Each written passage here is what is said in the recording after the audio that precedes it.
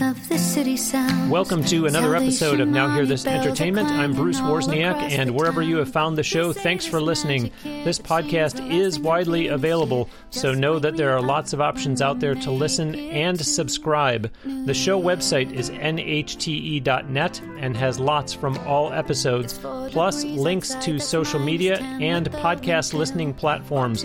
Do be sure that you have also signed up there for the weekly e-newsletter about the podcast. There have been some exclusives in the newsletter that either have not been made public anywhere else or were at least first seen in the newsletter. So be sure you're signed up for that.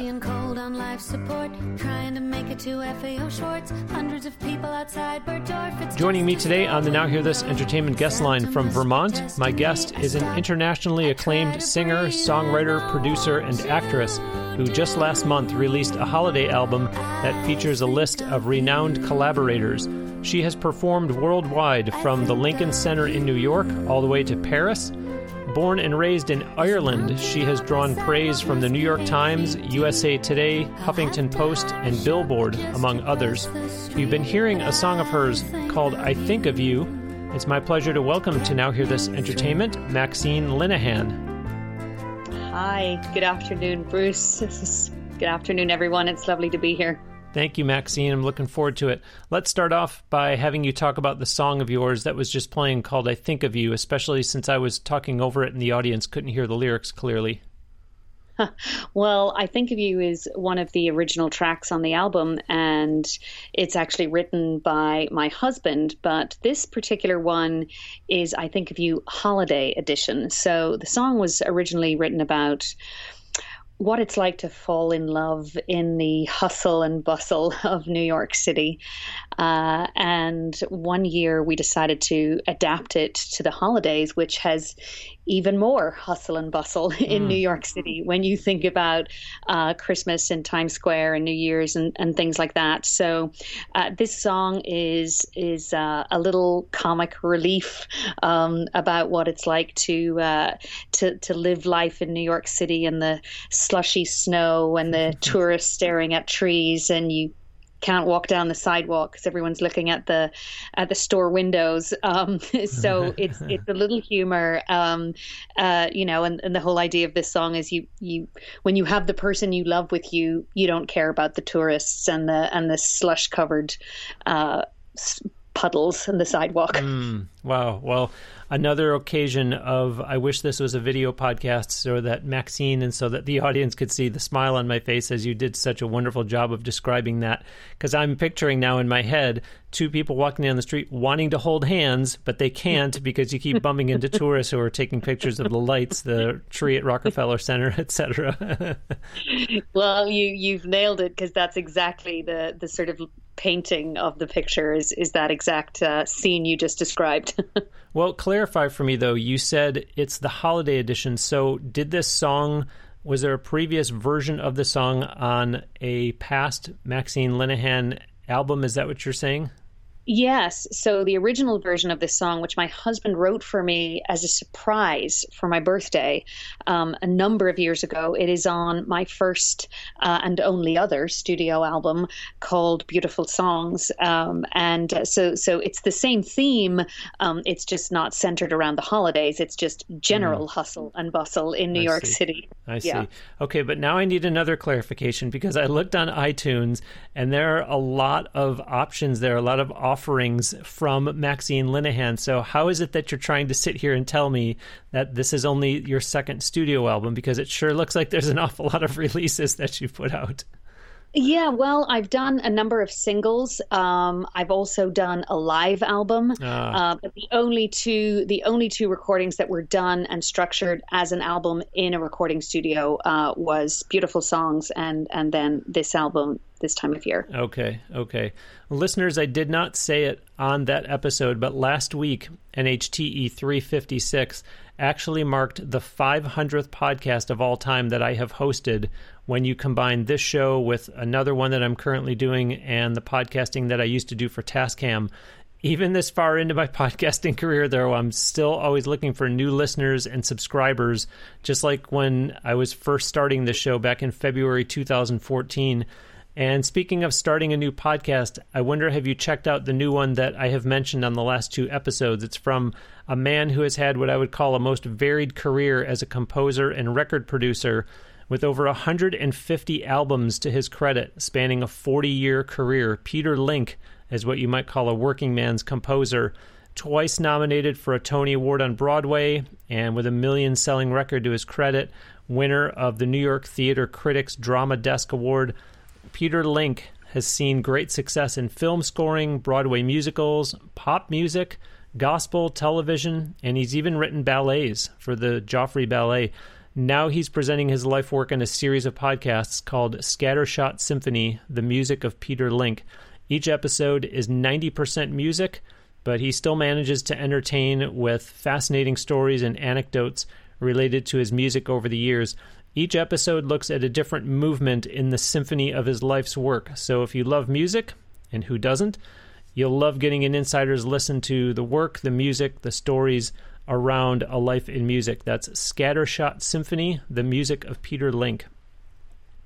Here on NHTE, though, it's Maxine Linehan on episode 357.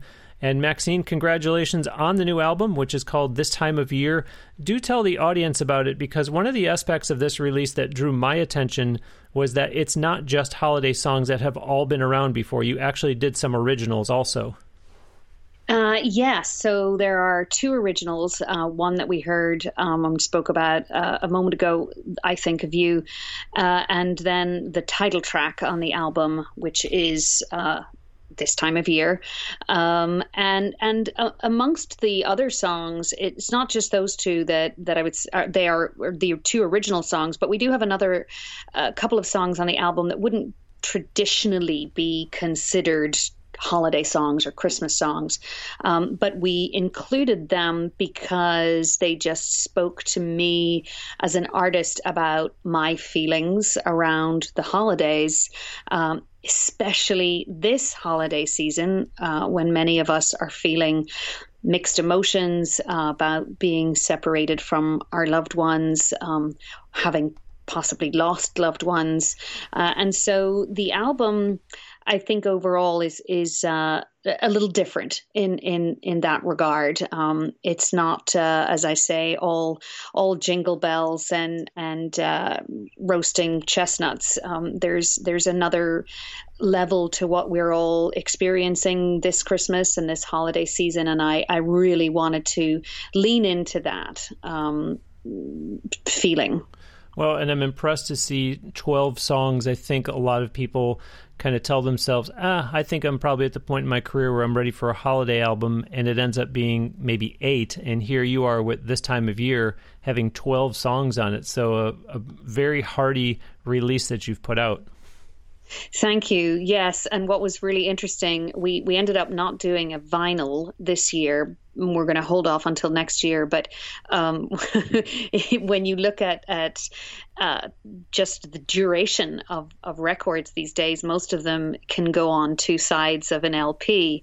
But our track list was too long. So when we were looking at possibly doing it this year, we would have had to have a second vinyl, but we didn't have enough for 4 sides. So we've decided we're going to hold off, and then next year add a couple of new tracks to it and have a double LP. But wow. You're right, and there's just from albums in general, one of the things that we really worked hard in planning this album was that it was themed and conceptual, and it wasn't a mishmash of songs. In an age of streaming and listening to singles and EPs, there's very few constructed records anymore that take you on a journey from track 1 to the last track. And that is what I set out to do. We set out to do with this record. And I hope we've accomplished that for the listener. Here's what I admire about that approach. It tells me that you sat down and did a whole lot of thinking about this and really, really spent time discerning, what do I want this album to be? What songs really speak to me? Which ones are relevant? And not someone saying, hey, here's a quick way to make some money. I'm going to put out a Christmas album. What are the most popular Christmas songs of all time? Just pop that into Google or something like that and, and record their own. So hats off to you for putting as much time and effort as you did into something that could have very easily just been all right, come on, let's just get this done kind of approach. Yeah, you're absolutely right. And, I did, before even starting with the track list, I did a lot of listening to holiday recordings, and there's a lot of them out there. And it's true, exactly what you said. A lot of people, certainly major artists on labels that have deals to fulfill, a quick way to get a record out is to put out a Christmas record, and it's all covers, and it's a very typical song list. And I was vehemently opposed to doing that because I wanted to create something different, and I ended up putting a team of people together to help me get there from concept to completion, and it took a lot of time. Well, and I'm looking at it right now. I have iTunes up on my screen. And okay, granted, I do see Have Yourself a Merry Little Christmas. I see Happy Christmas, parentheses, War is Over. And I think, okay, there's a couple that I know. The last one on the album is Silent Night. But then I'm seeing other ones that are intriguing me. And I'm wondering, okay, do I know this song? And the point being that it is going to entice the buyer to say, you know what, there's some I know, but there's others that I want to know, and especially, of course, if they listen to a little preview. So all around, just, hats off, Maxine. Well done. I'm really impressed at how much you put into this. Thank you. Thank you so much. I did mention back in the intro that the album features a list of renowned collaborators. Go ahead and share with the audience who all worked on this project. You did just start to mention that you'd put together a team for it. Yeah, and it's there's a lot of lanes of expertise when it comes to a record. One of my favorite quotes that we have on the wall at the studio here is from Bono that says, "Making records is much like making sausages. The end result is palatable, but you don't want to see the process." and I love that quote because it sounds like a very glamorous thing, right? To record an album and a holiday album, and the artwork. I'm in this big red gown in the snow, but it started in a room in New York City in January, pre-coronavirus, where we were looking at putting a show together to start. And I work with my longtime duo for live performance, which is Scott Siegel, who's a longtime producer of musicals and concerts in New York, and my music director, arranger, and orchestrator, who is simply stellar, Ryan Sherrar. So the three of us got into a room and started to think about what a show would sound like and what a show would look like and what the themes would be. And so that's how it all started in a tiny little rehearsal room in New York. Once the pandemic hit, we realized that a show was not likely to happen, and we already had the title track written, and so it was then we pivoted to, okay, we can't have a show this year, but we still can do an album.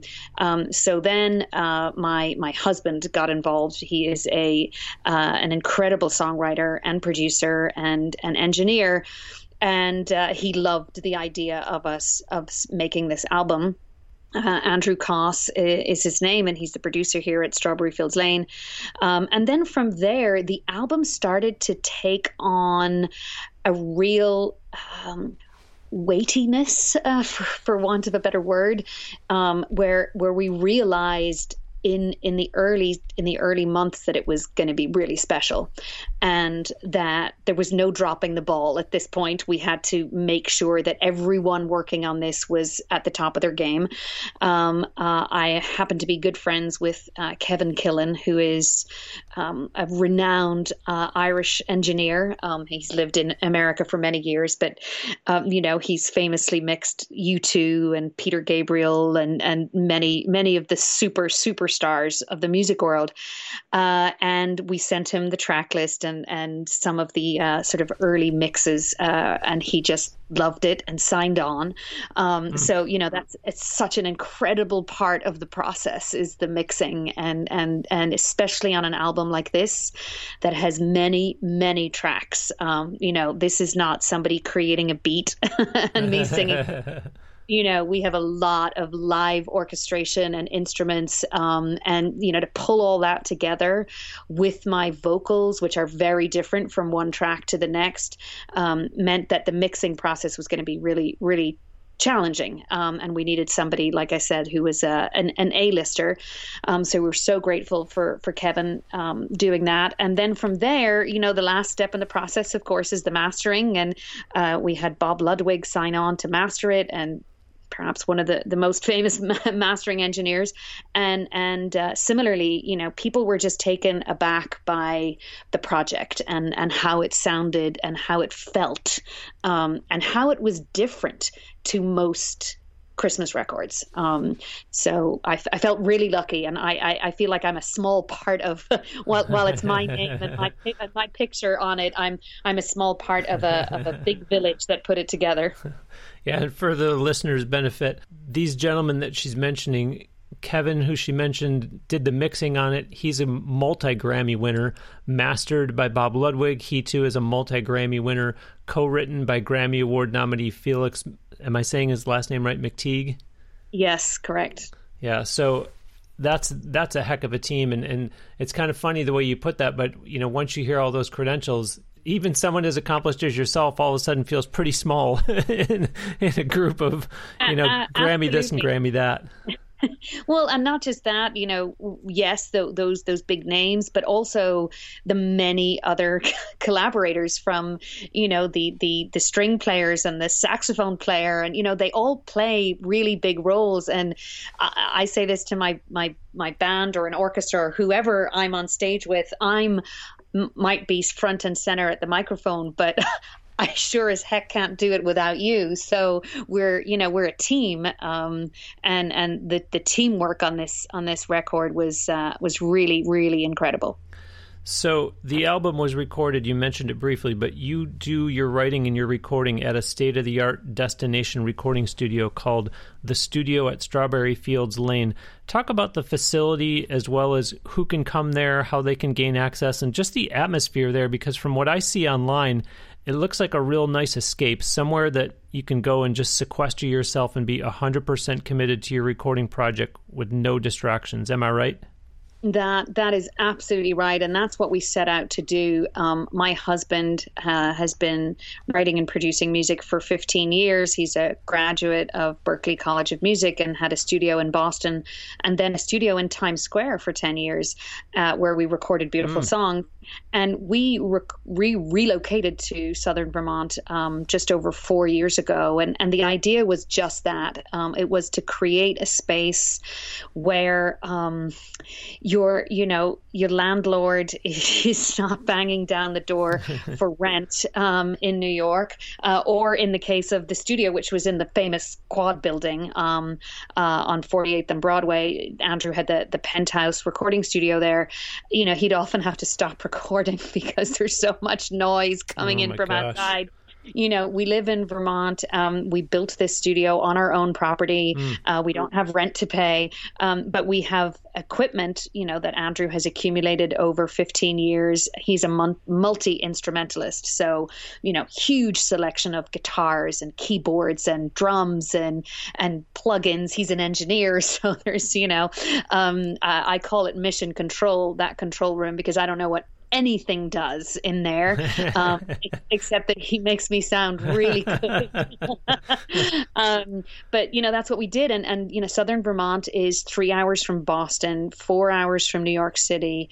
You can rent a farmhouse Airbnb and come up here and just dig into your record and not be distracted. And pre-pandemic, that's exactly what we were doing. We haven't had out-of-state artists since the beginning of the year, but we'll get back. I say the studio here at Strawberry Fields Lane is, and that actually is the name of the road. We didn't make that up. Like that. when we were building the studio, the builder said, it's kind of funny, isn't it, that you're building a studio and it's on a lane back there called Strawberry Fields Lane. We had no idea. So that instantly became the name of the studio. And we look forward to welcoming people back again, but it's comparable to anything in Nashville or New York or LA. And it's just a very great vibe. So it is, despite the fact that it's something that you and your husband built yourself on your own property, it is very much a commercial studio, and anyone can look at the studio website and get in contact about possibly recording there? Oh, absolutely. Absolutely. Okay. Well, I've been fortunate to get listeners to this show from 153 countries around the world, so some of them are going to be getting introduced to you for the first time. Talk about being born and raised in Ireland and how/when you got started with music. Born and raised in Ireland, born in the north of Ireland in the very troubled 70s. So we relocated to the south of Ireland where my father is from, and I grew up there in Cork and spent most of my life there until graduate school. And I was one of those kids in school that was in every school play. I was in the school choir. I was doing ballet. At one point wanted to be a ballerina, but wow. My body didn't agree with that. And so I was one of the artsy kids. That was my thing, and I loved it. And one of my favorite stories is that my first professional paid gig was for the Irish Operatic Repertory Company when I was 17 years old in The Sound of Music, which was before and still is one of my all-time favorite musicals. Along with 100 million other people that make me unique, but it holds a special place in my heart because of I remember the moment that I walked out on stage and just thought, wow, this is an incredible life, and I thought that was going to be it. Sadly, it didn't work out like that at the beginning. Ireland is not necessarily so much anymore, but we're quite a provincial little country back in the 80s and 90s, and a life in the arts seemed incredibly unrealistic. And so I was very strongly discouraged, actually, to pursue the arts, and of all things, ended up going to law school. So that was my sort of life in Ireland, and then I went to graduate school and studied for the bar exams in London.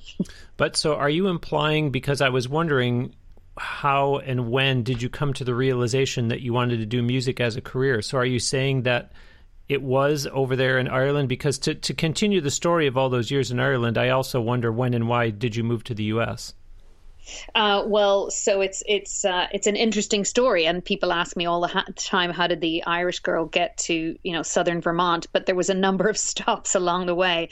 I went to grad school in London and became a barrister. I worked in-house for a media firm as their counsel, and ended up. And I'm talking in my early 20s here, got relocated to their New York office. And that was the beginning of the end of my corporate career, because I got to New York. I was like, okay, well, now I'm legitimately in a place where you can pursue the arts as a real life and a real career. Wow. I worked for a firm who I was very, very close with their leadership, their CEO and their board chair. And, they knew my background. They knew my love of the arts. And I ran the office for them in New York after a year, and was just really honest and said, I reached a point in my life where I knew very clearly, about to turn 30, I was like, this is not what I'm here for, and I have to get back to the thing. And New York, it just reignited that in me. Everywhere you look, there's art and music and performance and concerts, and it was too much for me to ignore. Indeed. I got back to it. I said goodbye to the corporate condo and the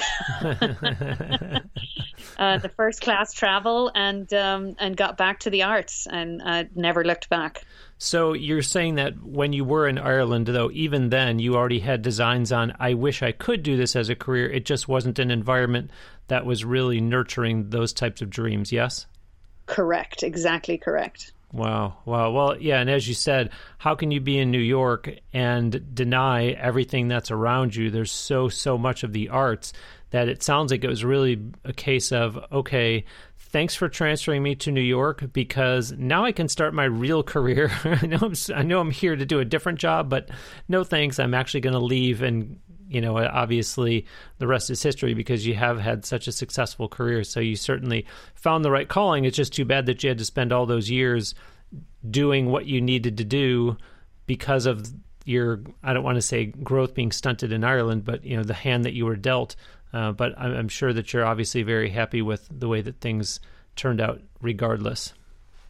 Yeah. And, I've worked over the years through all of those emotions. I've always said, what if I had been able to go to a conservatory or drama school? Maybe I'd have Grammys and Tonys by now. But I stopped doing that a long time ago because the time that I had both in law school and also years after that, just honing my skills as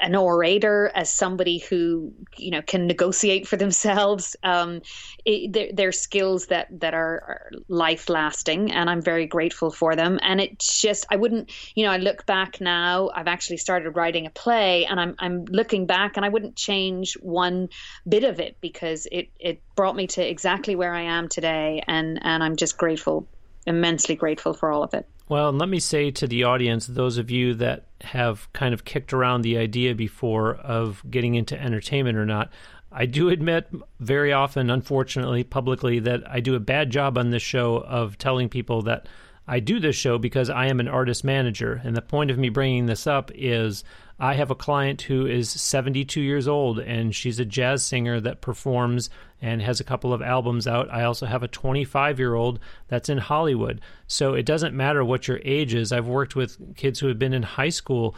The fact of the matter is that if you have a dream and you can tell the way that you're hearing Maxine say that she did, where she really knew that this is what she wanted to do, you have to go after it because you don't want to do what she just implied. You don't want to get to a point where you say, I wonder what would have ever happened if. Mm-hmm. So I'm encouraging you listeners, or even if you're listeners who have children that you think they have a twinkle in their eye, or you can sense that this is something they want to pursue, follow those dreams, because you don't want to live a life of regret and say, I wonder what would have ever happened if anything would have come of it if I had X, because you have no one to talk to except yourself about it and say, well, why didn't I do it? And Maxine, it doesn't matter that you were 30 because here you are flourishing, and it's all been very beneficial to you.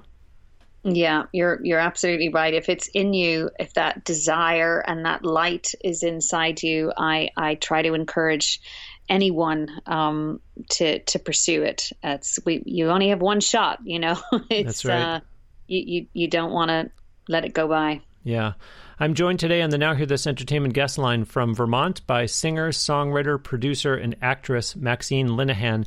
Visit her official website at MaxineLinehan.com. I will, of course, have a link to her website from the show page for this episode at NHTE.net. On her website, you will see links to all of her social media platforms, Facebook, YouTube, Twitter, and Instagram. Her new album is called This Time of Year and is available on iTunes and digital platforms, but you can also get physical copies, CDs, from MaxineLinehan.com, where you'll also find other unique merchandise as well. Of course, since it's the time of year when recording artists are posting on social media their 2020 Wrapped statistics, I do have to mention that, yes, Maxine is on Spotify, so you can follow her on there, but the better way to support her is by purchasing, ideally through her website, both music and merchandise. Keep in mind that on iTunes, as you heard, you'll find previously released music from Maxine as well. She said singles and her first album. Since we are really in the heart of the Christmas shopping season now, I have to remind you that any shopping that you do at all through Amazon, any time of year for that matter, do please support me and this show by starting first on my show website, NHTE.net. Scroll down to the tall Amazon banner and click or tap that to get taken to Amazon. And then at the end of the transaction, at no extra cost to you, they will kick back a small percentage of the sale to me, which helps with the expenses that I have for doing, as I said earlier on, 500 podcast episodes in just under 7 years. It's completely private, by the way, so I don't know who bought through my banner or what was purchased or how much was spent. I would greatly, greatly appreciate your taking just that one little extra step anytime you're going to purchase from them. Again, on the website for this show, nhte.net, just scroll down to the tall Amazon banner and tap or click that to start your shopping with them and help me out in the process. Maxine, I'd love to get into some of what you do, which I really find fascinating, and that is your interpretation of songbooks of varied artists, ranging from Petula Clark to Barbra Streisand to U2. Tell me what inspired you to go down that road, and how have you chosen the artists whose music you want to put your own interpretation on? So it's interpreting music is a very, I think, specific skill, because the songs are often made famous by a very famous person already. And, the question is always, well, why do I want to hear you singing that song that Bono did so well? And for me, for all of those concerts, and they're all live concerts, it's about me, my connection to that music and the story around that. So, for example, with Petula Clark, I grew up listening to Petula Clark. My parents met in London in the swinging 60s, and that's, when I was born, that's what they were playing back in Ireland. And there was something, Petula Clark was my mother's favorite singer. And so she and I would just listen endlessly to, records and tapes, no CDs at that point. And I just loved her voice. And as I got older, I started to explore who she was. And of course, she's famous in America for one huge hit song, Downtown. Yeah. If you delve into that woman's life, it's a musical in itself. It's so incredible. And that's what led to that show, because it was one of those things that I had been so deeply connected to. And even I was continuing to learn more about her career in Hollywood, in movie musicals, her incredible career on the legitimate stage, and all of this that was completely unknown to a lot of people. And I thought, well, I would like to connect that story and what it means to me and present it as a concert. So that's typically it's the same thing that happened with U2. A very, very different songbook. But similarly, I sang a song, the first time I sang Walk On in a concert.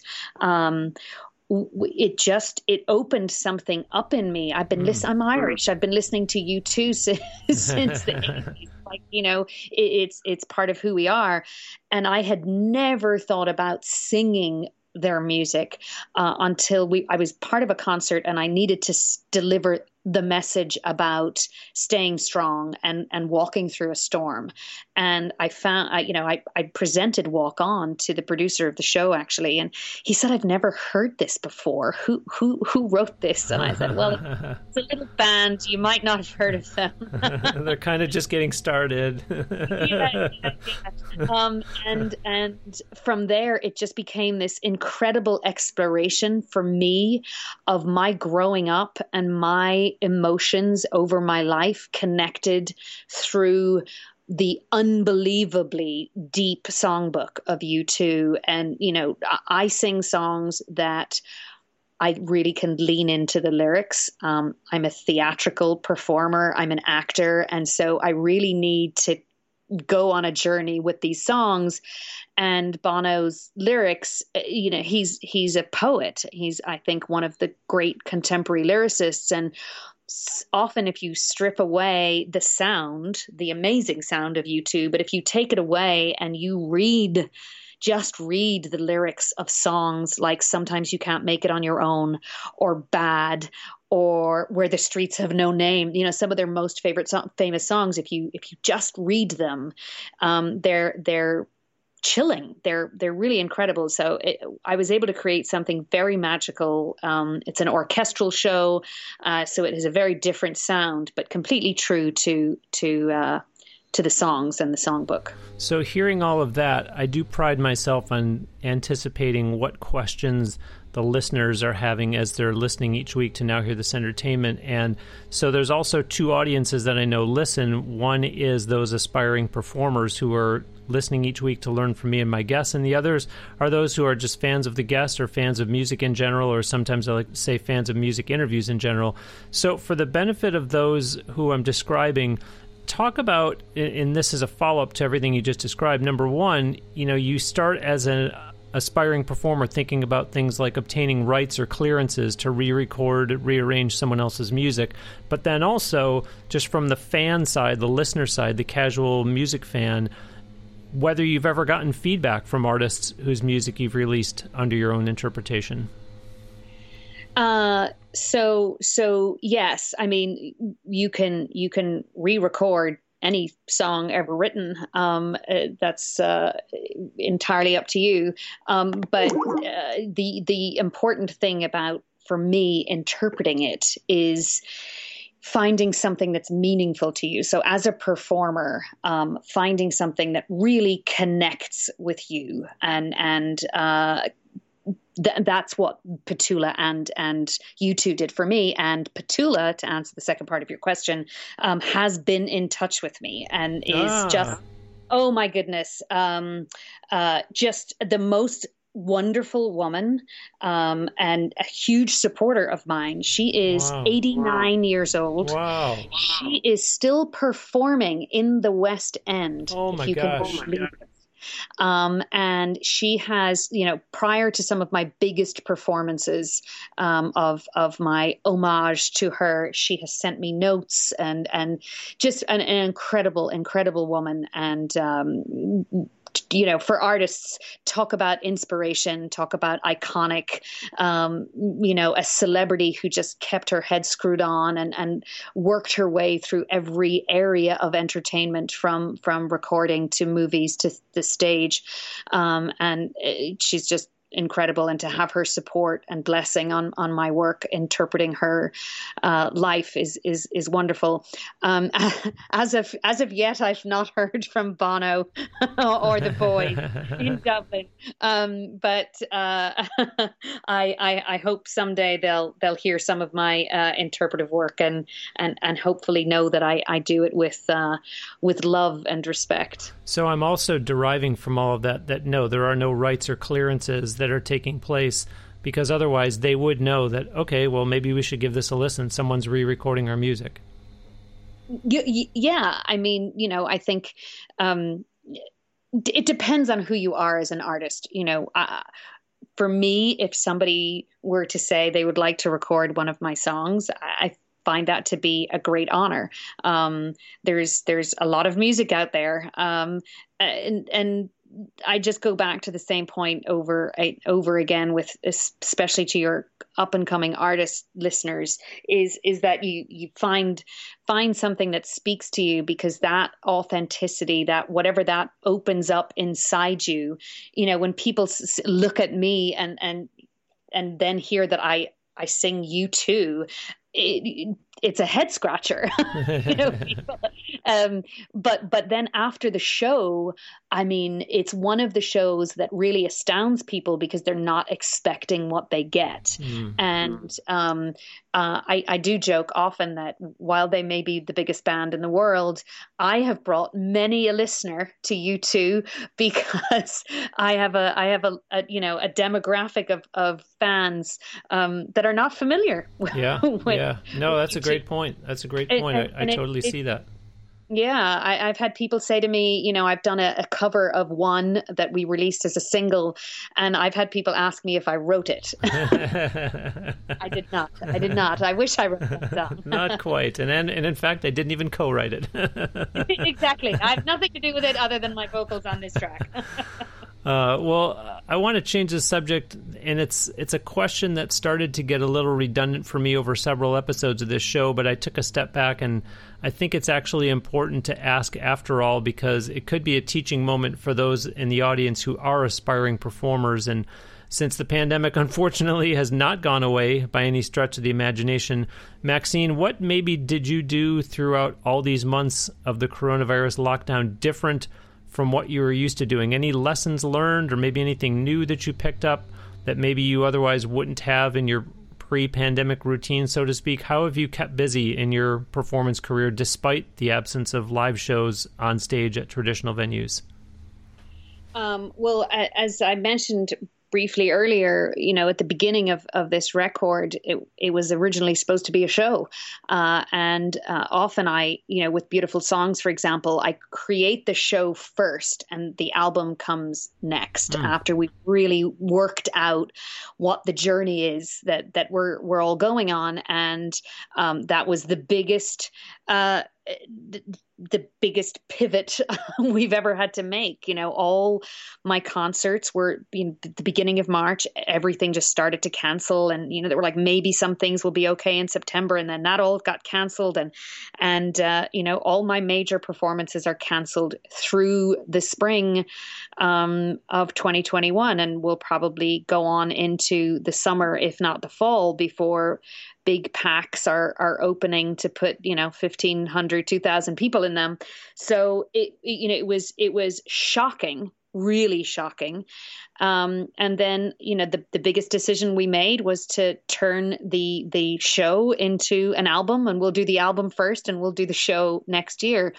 And that kind of took up a huge amount of time. I mean, we started working on the sort of pre-production of the album in April, May. And then we started actually recording the album in August. And that's from the instrumentalists.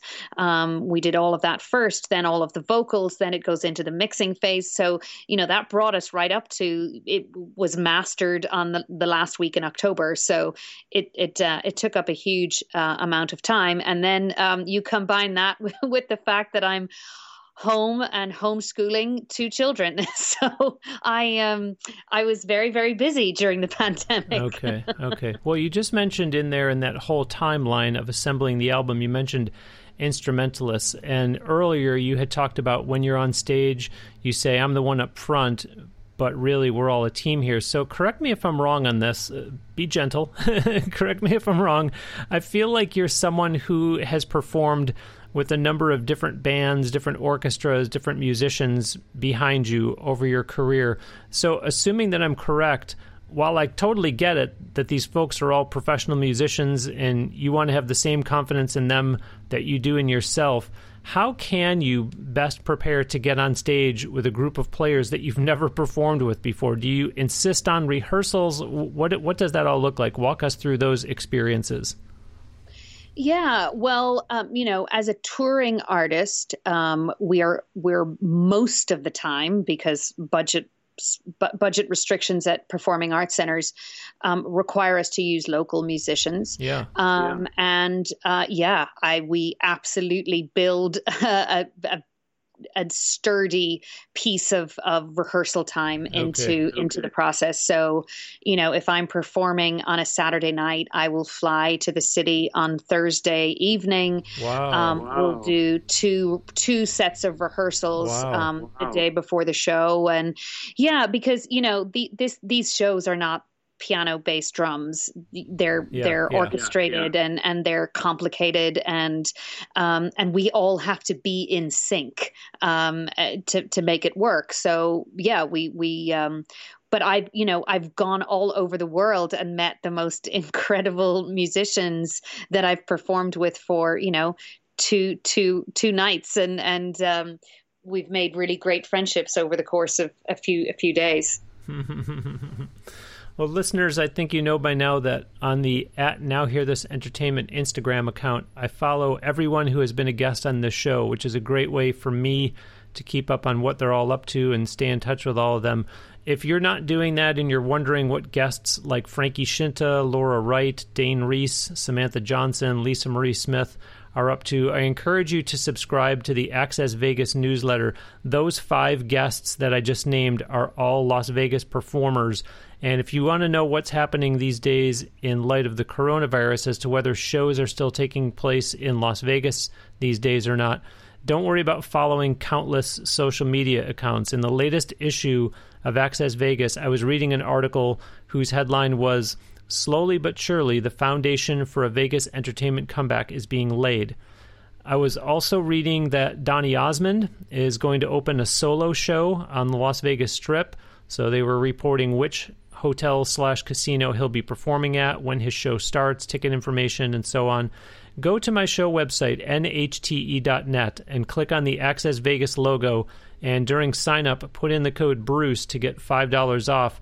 Of course, with Access Vegas, you'll also get tips from the insiders who are right there in Las Vegas, publishing that newsletter for years and years now, telling you about discounts, how to save money, essentially maximizing your visit there.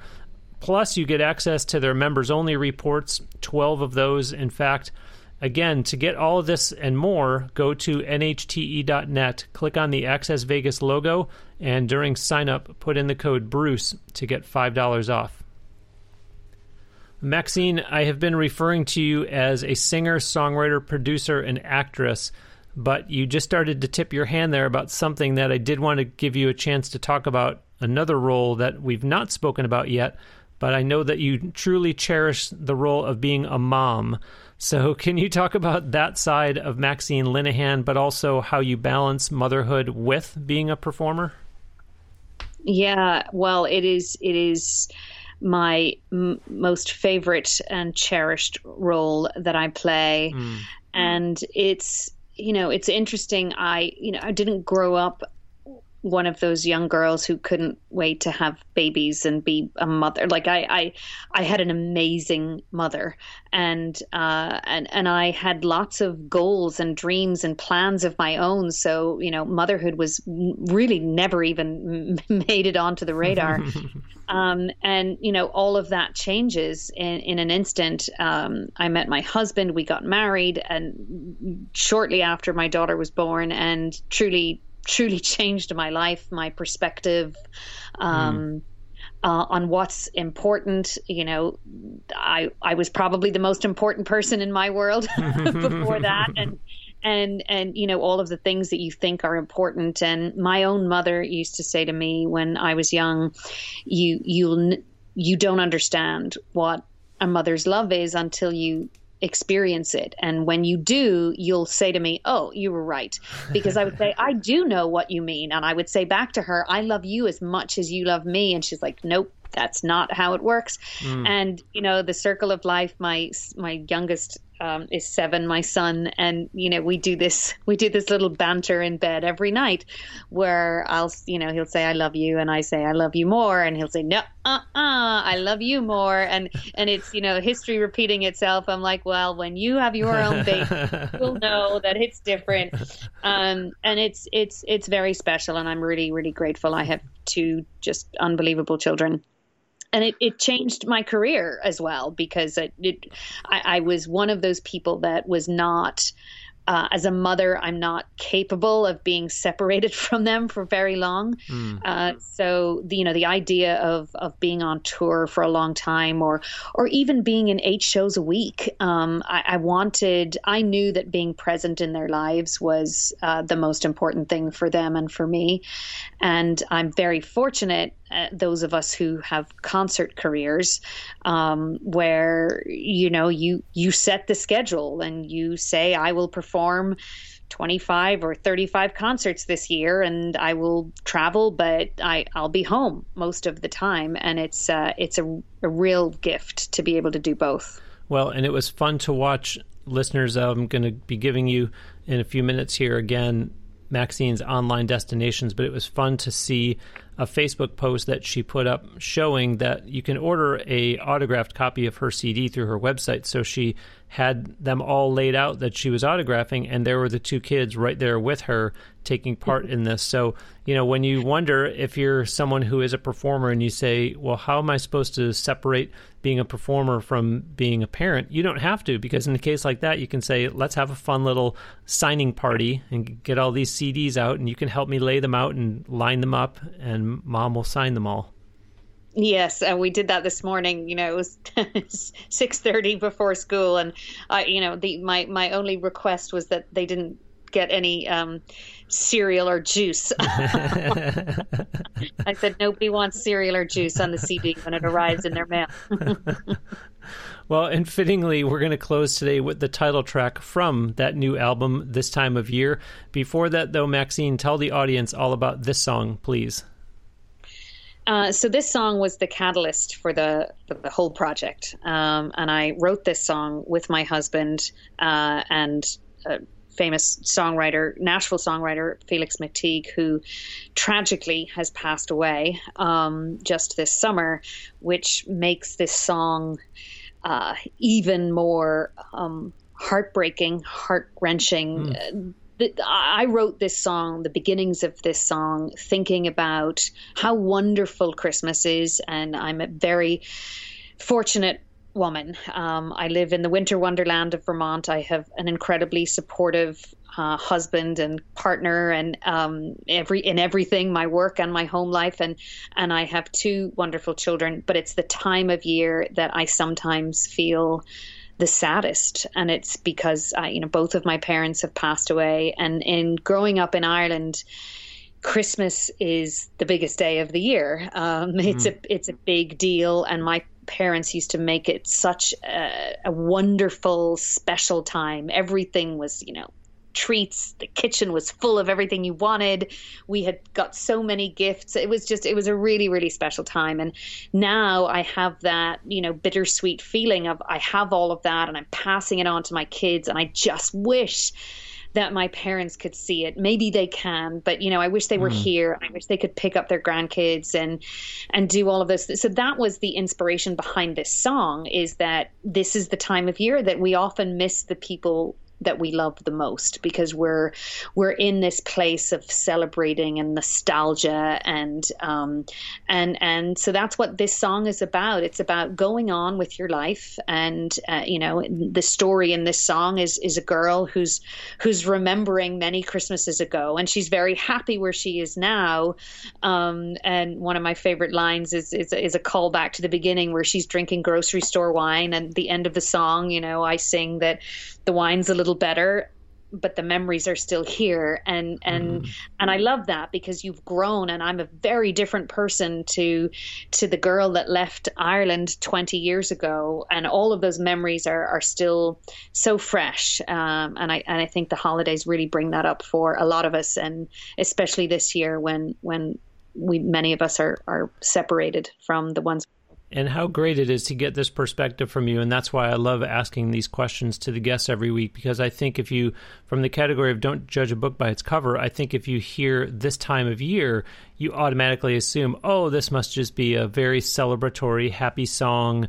Yay, we're all going to open presents and decorate the tree. And if you're in the right part of the world, there's going to be snow. And so it's a very unique approach that you took. And I want to congratulate you on the new album, and thank you so much. I've really enjoyed having you on the show, Maxine. Thank you. Bruce, my pleasure, and thank you for having me, and I hope we'll be back together again soon. Absolutely. Absolutely. Listeners, that will do it for another episode of Now Hear This Entertainment. My sincere thanks to singer, songwriter, producer, and actress Maxine Linehan. Do visit her official website at MaxineLinehan.com. And again, I will have a link to her website on the show page for this episode at NHTE.net. Once you land there, among the various content she has, you will find icons to go engage with her on social media. So that means like her Facebook page, follow her on Twitter and Instagram. I did all three of those myself this morning, so please do the same for her. We did not talk about her YouTube channel, but do go there and subscribe, plus watch and like the videos on there. For that matter, tell Maxine you heard her and her music on Now Hear This Entertainment. The new album is called This Time of Year and is available on iTunes and digital platforms. But remember, you can also get physical copies, CDs, from MaxineLinehan.com, where there you'll also find other unique merchandise as well. Keep in mind that she has other music too, and that her music is streaming on Spotify.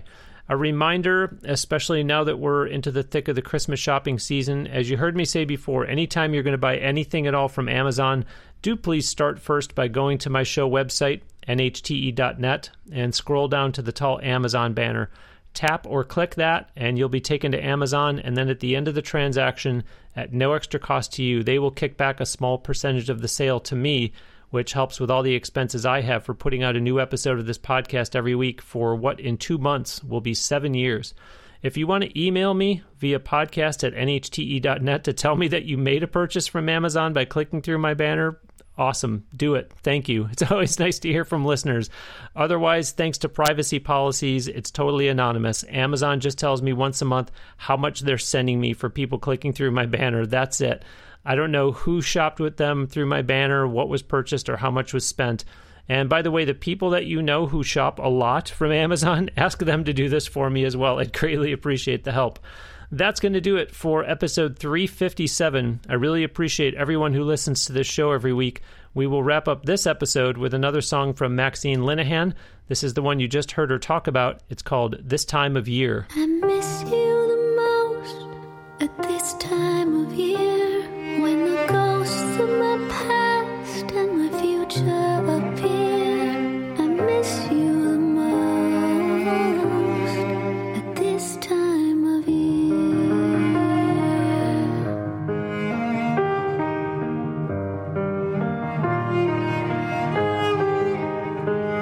I remember so well the first place of my own. I did what I could to make it like home. And there you were standing when I opened the door, with Christmas Eve flowers from the corner store. There was cheap mismatched plates and grocery store wine, and I ruined the dinner when we lost track of time. You took my face in your hands, said, honey, takeout's just fine.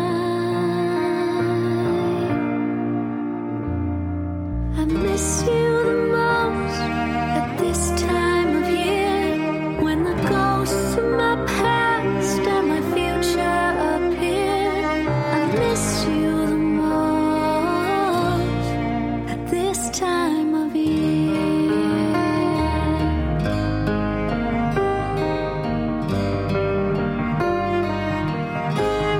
Each December we'd go for our treat in your 85 feet to watch my breath hit the glass, 'cause you couldn't fix the heater. Trace a heart with my finger and laugh as you croon all my favorite carols, just a bit out of tune. We'd light candy cane candles, put up evergreen wreaths, relive all the memories that we hung from the tree.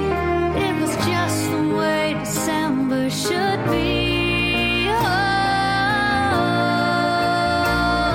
I miss you the most at this time of year, when the ghosts of my past and my future appear.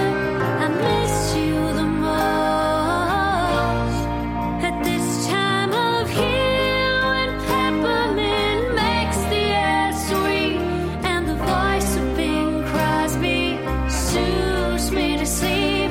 I can see fairy lights guiding me home, and I'm not alone. I am not alone. So I've lived and I've loved, about to start a new year. The wine's a little better, but the memory's still here, of the girl at the table